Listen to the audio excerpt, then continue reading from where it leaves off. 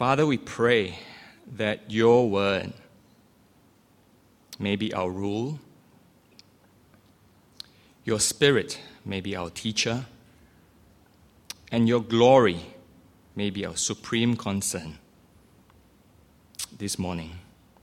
And we ask this in Jesus' name. Amen.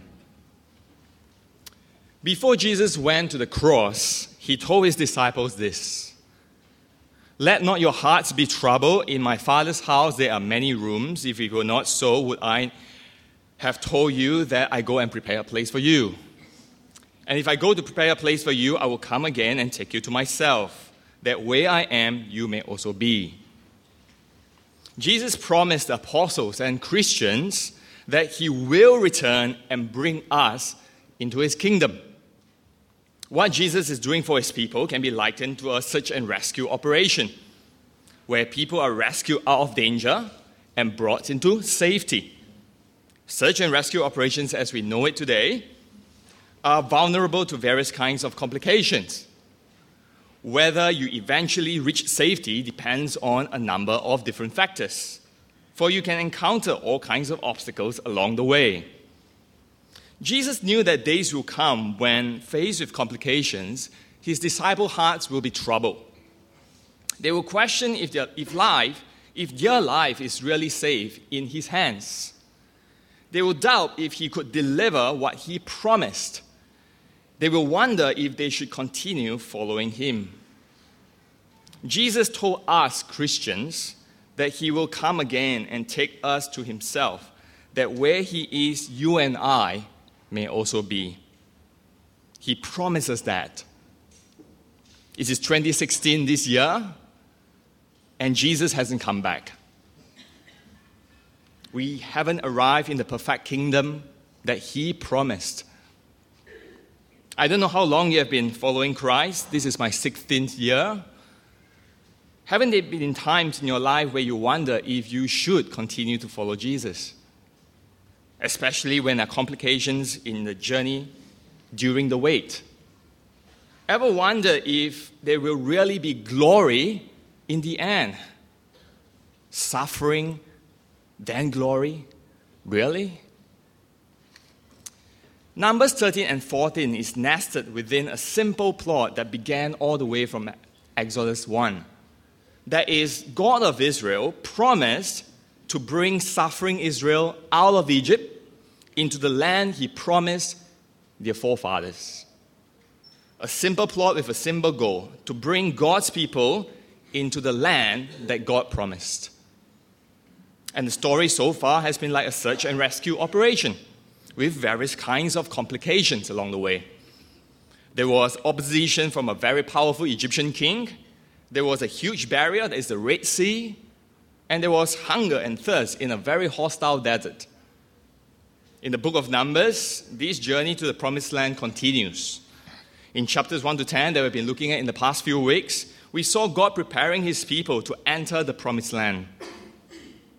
Today, in Numbers 13 and 14, we will see further complications, even more obstacles that might derail, that might jeopardize God's plan.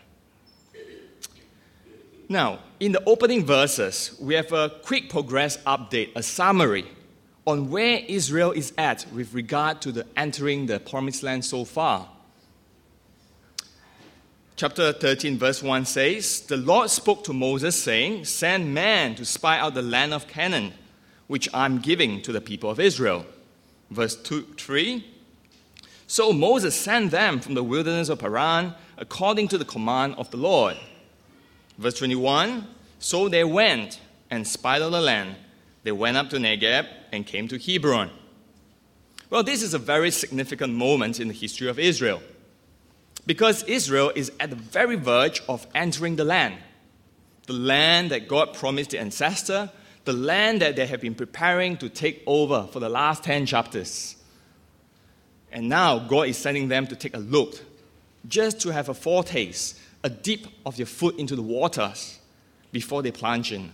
And all the tribes are being represented to have a look. Well, at the beginning, everything seems to be well. God gave the command, the people followed, reminiscent of what we've been seeing in Numbers 1 to 10. The entry into the Promised Land seemed well underway. But soon, complications seeped in when the spies returned after 40 days. They came back with a report of what they saw. And Houston, we have a problem. There are obstacles. There are complications. Promised Land is a no-go. Why? What happened? We shall see today. But as we go through this episode together, we will first see and view this drama and its complications through the perspective of Israel. And then we will have a look at it from God's perspective. So firstly, from Israel's perspective, the spies came back with a report, and it says this, 13, verse 27. Take a look. 13:27. And they told Moses, "We came to the land to which you sent us. It flows with milk and honey, and this is its fruit. However, the people who dwell in the land are strong, and the cities are fortified and large, very large. And besides, we saw the descendants of Anak there. The Amalekites dwell in the land of the Negeb. The Hittites and the Jebusites and the Amorites dwell in the hill country. And the Canaanites dwell by the sea along the Jordan." So what is the issue? What is the complication? Well, basically, the existing inhabitants are no pushovers. They are people you don't want to mess with. This land is not a small kampong, but it's a full-blown developed city with state-of-the-art defense system. The Anakims are renowned warriors during that time. Can you imagine SMAC as a congregation marching into Johor, right up to the steps of Istana Besar, the royal palace of the Sultan of Johor, the most powerful man in Malaysia, asking his state to be given over to SMAC? And not only are the Anakims there, other nations are there as well. Amalekites, Jebusites, Hittites, Amorites, Canaanites. So it is more like marching into an area where Washington and Beijing and Moscow coexist, and SMAC tells them all to get lost.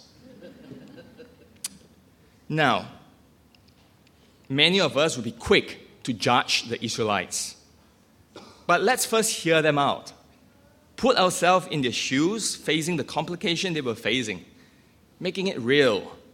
How would we have responded if it were us? Besides a very powerful enemy, the Israelites had another issue at hand. They seem to have naive and gullible leaders. In the face of a clear intelligence from the spies, Caleb seemed stubbornly blind. Verse 30, Caleb quieted the people before Moses and said, "Let us go up at once and occupy it, for we are well able to overcome it." The jaws of all the other spies probably just dropped on the floor. They could not tolerate Caleb's naivety, and they stood up to rebut him immediately. Verse 31, "We are not able to go up against the people, for they are stronger than we are." So they brought the people of Israel a bad report of the land and that they had spied out, saying, "The land through which we have gone to spy it out is a land that devours its inhabitants. And all the people that we saw in it are of great height. And there we saw the Nephilim, the sons of Anak, who come from the Nephilim. And we seem to ourselves like grasshoppers, and so we seem to them." Can you hear the argument, their reasoning and their logic? The odds are clearly, plainly, obviously against the Israelites. They saw it with their own eyes. The Nephilims are literally, truly taller, bulkier, and stronger. The Israelites are like grasshoppers compared to them. Let me ask you now, if I can get our Caleb Raj to stand up and Sam Durasing to stand up, do you honestly think that Caleb, our Caleb, would ever take on Sam Durasing in his right state of mind? He can fantasize about it, but it is a no-brainer, isn't it? So I imagine the spies must have sighed with a great relief when the congregation was convinced by them. They see themselves as heroes, having saved a generation of Israelites from being brutally slaughtered. Chapter 14, verse 1. Then all the congregation raised a loud cry, and the people wept that night. And all the people of Israel grumbled against Moses and Aaron. The whole congregation said to them, "Would that we had died in the land of Egypt, or would that we had died in this wilderness? Why is the Lord bringing us into this land to fall by the sword? Our wives and our little ones will become a prey. Would it not be better for us to go back to Egypt?" And they say to one another, "Let us choose a leader and go back to Egypt." Joshua and Caleb then stood up, asking the people not to fear their enemies. Not to fear their enemies. Let's think about that.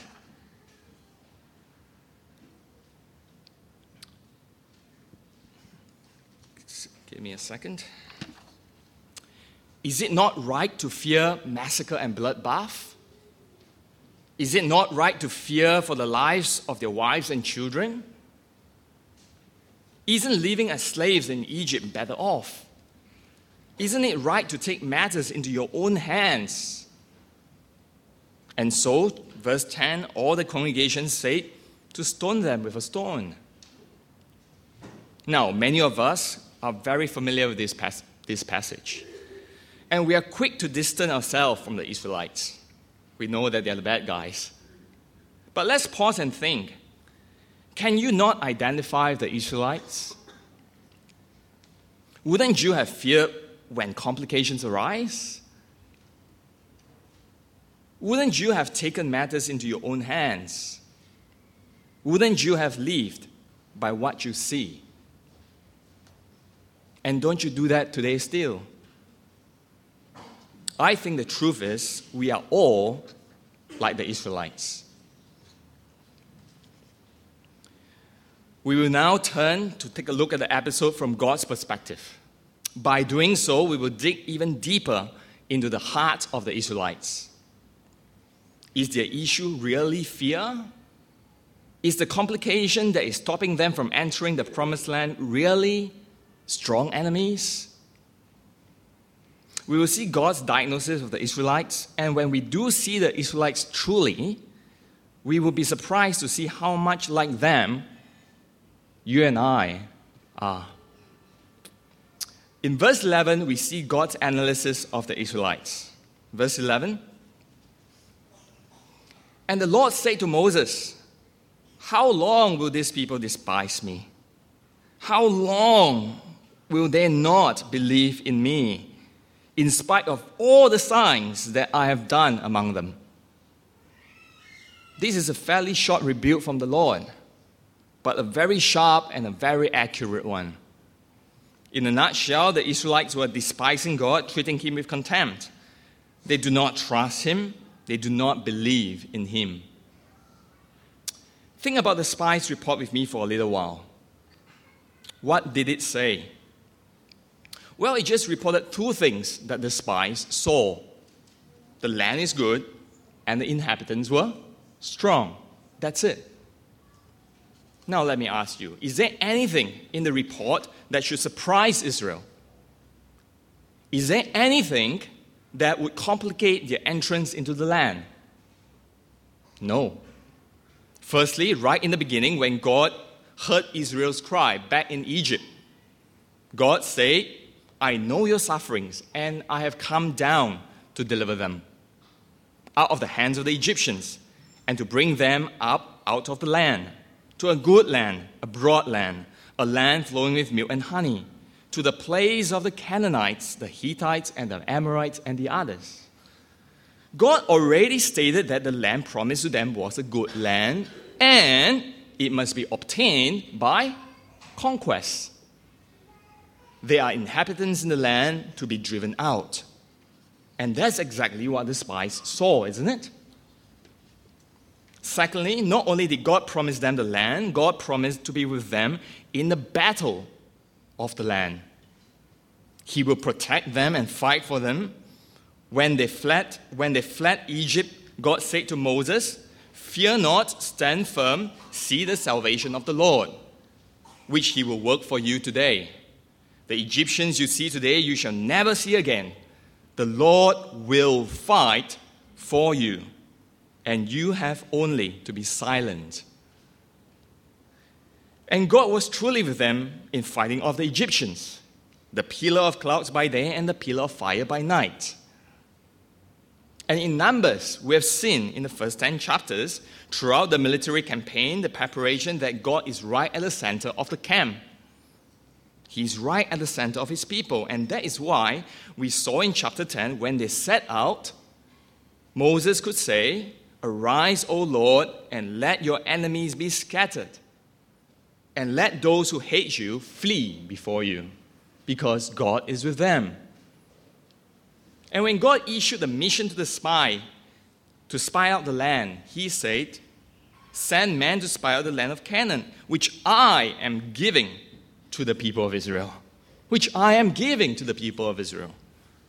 So the plan has always been the same. God is the divine warrior who is fighting the battle for his people. So what should the Israelites have done with the report when they received it? Well, nothing really. Everything is just as God has said. Nothing that warrants panic. Just listen to God and proceed as God has commanded. And be encouraged that things are going exactly the way that God has said. So we can see that Caleb was right. He said, "Let us go up at once and occupy it, for we are able to overcome it. God is with us." He wasn't gullible. He wasn't naive. He saw the same enemies, the real enemies, that the spies saw. But he had the right theological perspective. He believed God and he trusted in God's word. He lived by faith and not by sight. And Joshua was right too.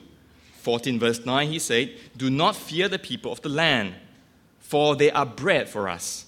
Their protection is removed from them, and the Lord is with us. Do not fear." He chose to trust in the bare words of God's promise instead of having his vision limited by observable realities that is before them. Let's think about it. What do you think is at the heart of the Israelites' issue? What is really the problem? Well, God says that it is not merely fear. Underneath that fear is unbelief. Underneath that fear is unbelief. Ultimately, they do not trust or believe in God. They don't believe that He's good. They don't believe that He is powerful after all. Many people today say, "If only God shows me a sign, I will believe. If only God does a miracle in my life, I would trust." They have too high a view of humanity. They underestimate humans' propensity to unbelief. God grieves over Israel. He says, "How long will they not believe in me, in spite of all the signs that I've done among them? The 10 plagues, the Red Sea, the bread and the water, everything. How long will they not believe in me?" Now, when we pursue Israel's unbelief further, we discover there is something more to the heart of Israelites. There are traces of this throughout the episode, but it is most clearly manifested in the last sin. So let us jump to that now for a little while. Chapter 14, verse 39. Now, this happened after God killed the spies who brought the bad report to the people. Chapter 14, verse 39. When Moses told these words to all the people of Israel, the people mourned greatly.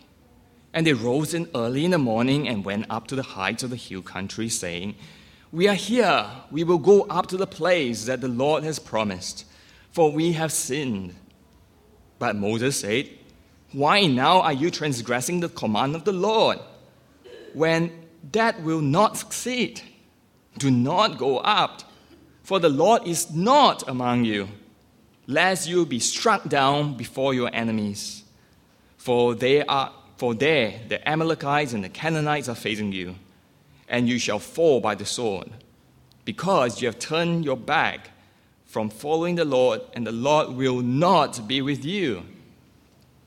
But they presumed to go up to the heights of the hill country, although neither the ark of the covenant of the Lord nor Moses departed out of the camp. Then the Amalekites and the Canaanites who live in that hill country came down and defeated them and pursued them, even to Hormah. What happened?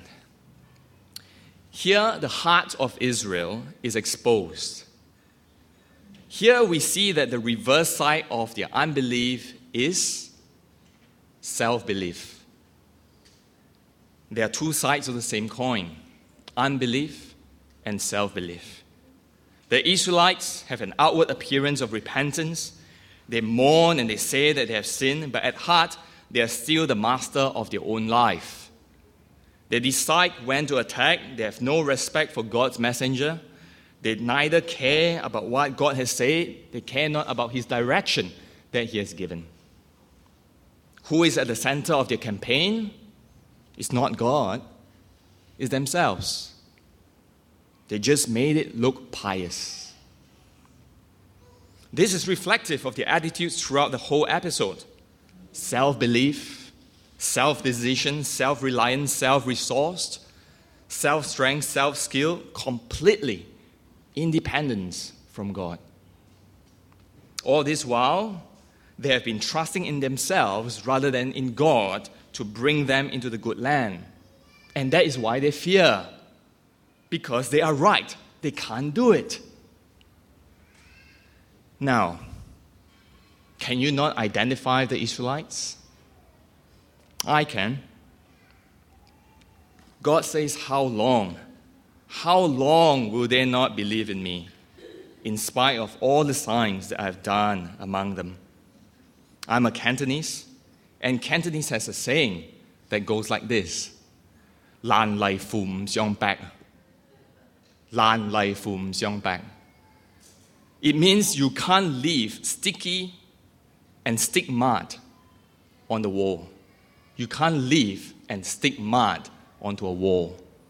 It keeps falling down. The proverb is used to describe certain people.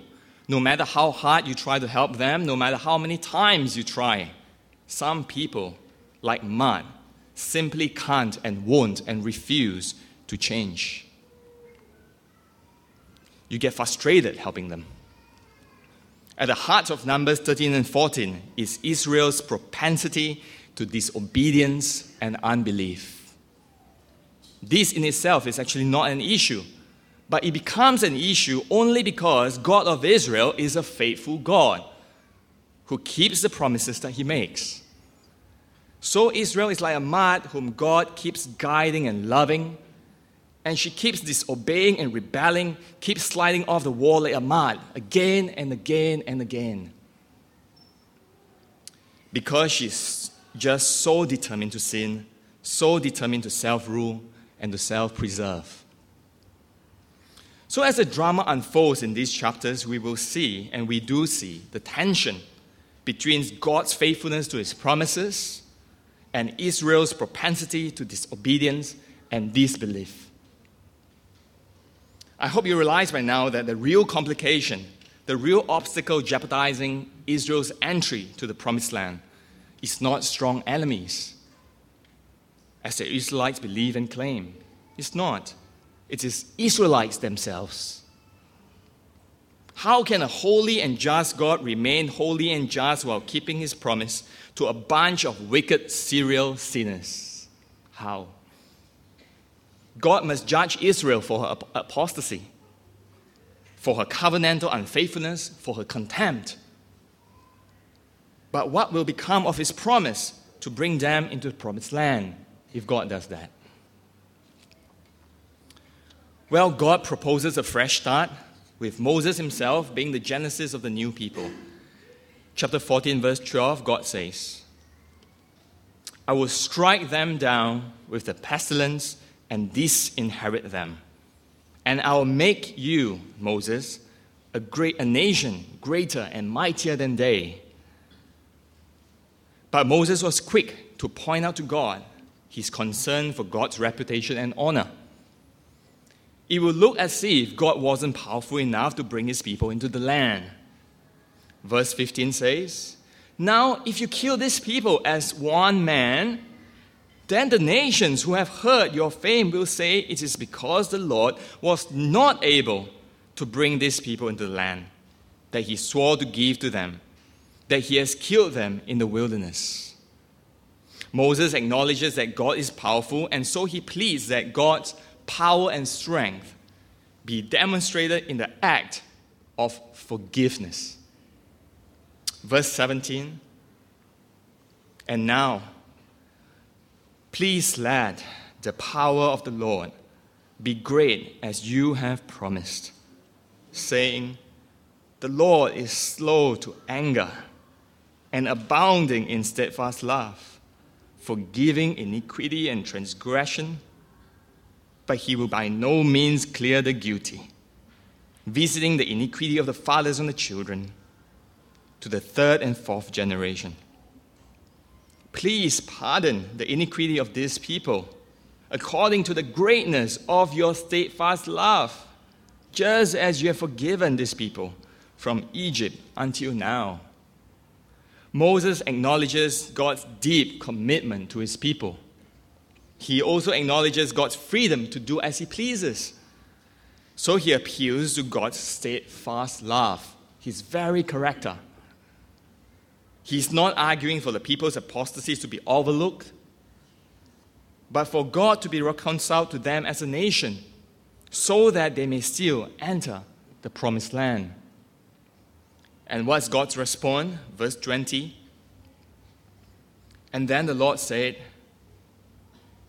I have pardoned according to your word, but truly as I live, and as the earth shall be filled with the glory of the Lord, none of the men who have seen my glory and my signs that I did in Egypt and in the wilderness, and yet have put me to the test these 10 times, and have not obeyed my voice, shall see that the land I swore to give to their fathers, and none of those who despise me shall see it. But my servant Caleb, because he has a different spirit and has followed me fully, I will bring him into the land into which he went, and his descendants shall possess it. And the Lord spoke to Moses and Aaron, saying, How long shall this wicked congregation grumble against me? I have heard the grumblings of the people of Israel, which they grumble against me. Say to them, as I live, declares the Lord, what you have said in my hearing, I will do to you. Your dead bodies shall fall in this wilderness, and of all your number, listed in the census from 20 years old and upward, who have grumbled against me, not one shall come into the land where I swore that I would make you dwell, except Caleb the son of Jephunneh, and Joshua the son of Nun. But your little ones, who you say would become a prey, I will bring in. They shall know the land that you have rejected. But as for you, your dead bodies shall fall in this wilderness, and your children shall be shepherds in the wilderness 40 years, and shall suffer your faithlessness until the last of your dead bodies lies in the wilderness. According to the number of days in which you spied out the land, 40 days, a year for each day, you shall bear your iniquity 40 years, and you shall know my displeasure. I, the Lord, have spoken. Surely these will I do to all this wicked congregation who are gathered together against me. In this wilderness, they shall come to a full end, and they shall die. God says Israel will not be disinherited, but the present generation will perish in the wilderness because of their faithlessness. They receive punishment that is fit for their crimes. In so doing, God preserved the holiness of his character, his faithfulness to his promise, and his reputation among the nations. Israel will get to the promised land as God has promised, but only after they will wander in the wilderness for 40 years. Let me go back to where I started. Jesus told his disciples, "Let not your hearts be troubled. In my Father's house are many rooms. If it were not so, would I have told you that I go to prepare a place for you? If I go to prepare a place for you, I will come again and take you to myself, that where I am, you may also be." It's 2016 this year. Jesus hasn't come back. And we haven't arrived in his perfect kingdom that he promised. What we have seen in Numbers 13 and 14 is God's stubborn faithfulness to his promises in the face of Israel's stubborn unfaithfulness. We have seen Israel's determination to sin matched by God's mercy and steadfast love. Can you identify with stubborn Israel? If yes, realize also that nothing on this earth, nothing at all, could save miserable, persistent, wicked sinners such as Israel, such as us, except a faithful and loving God who persistently loved us even unto death. So powerful and so merciful is he that in the face of rejection and disobedience, he did not return blow for blow. Instead, he humbled himself to become a man and die in our place, that he might be the just and the justifier of those who have faith in him. This is the power of the cross. Christ became sin for us. The hands that flung stars into the sky to cruel nails surrendered. How powerful is that? So if you ask me today, will and can such a faithful and good and powerful God come back and bring me into his perfect kingdom? Should I persevere through complications and sufferings in life with confidence of future glory? Should I live by faith and not by sight? It's a no-brainer. Let's pray.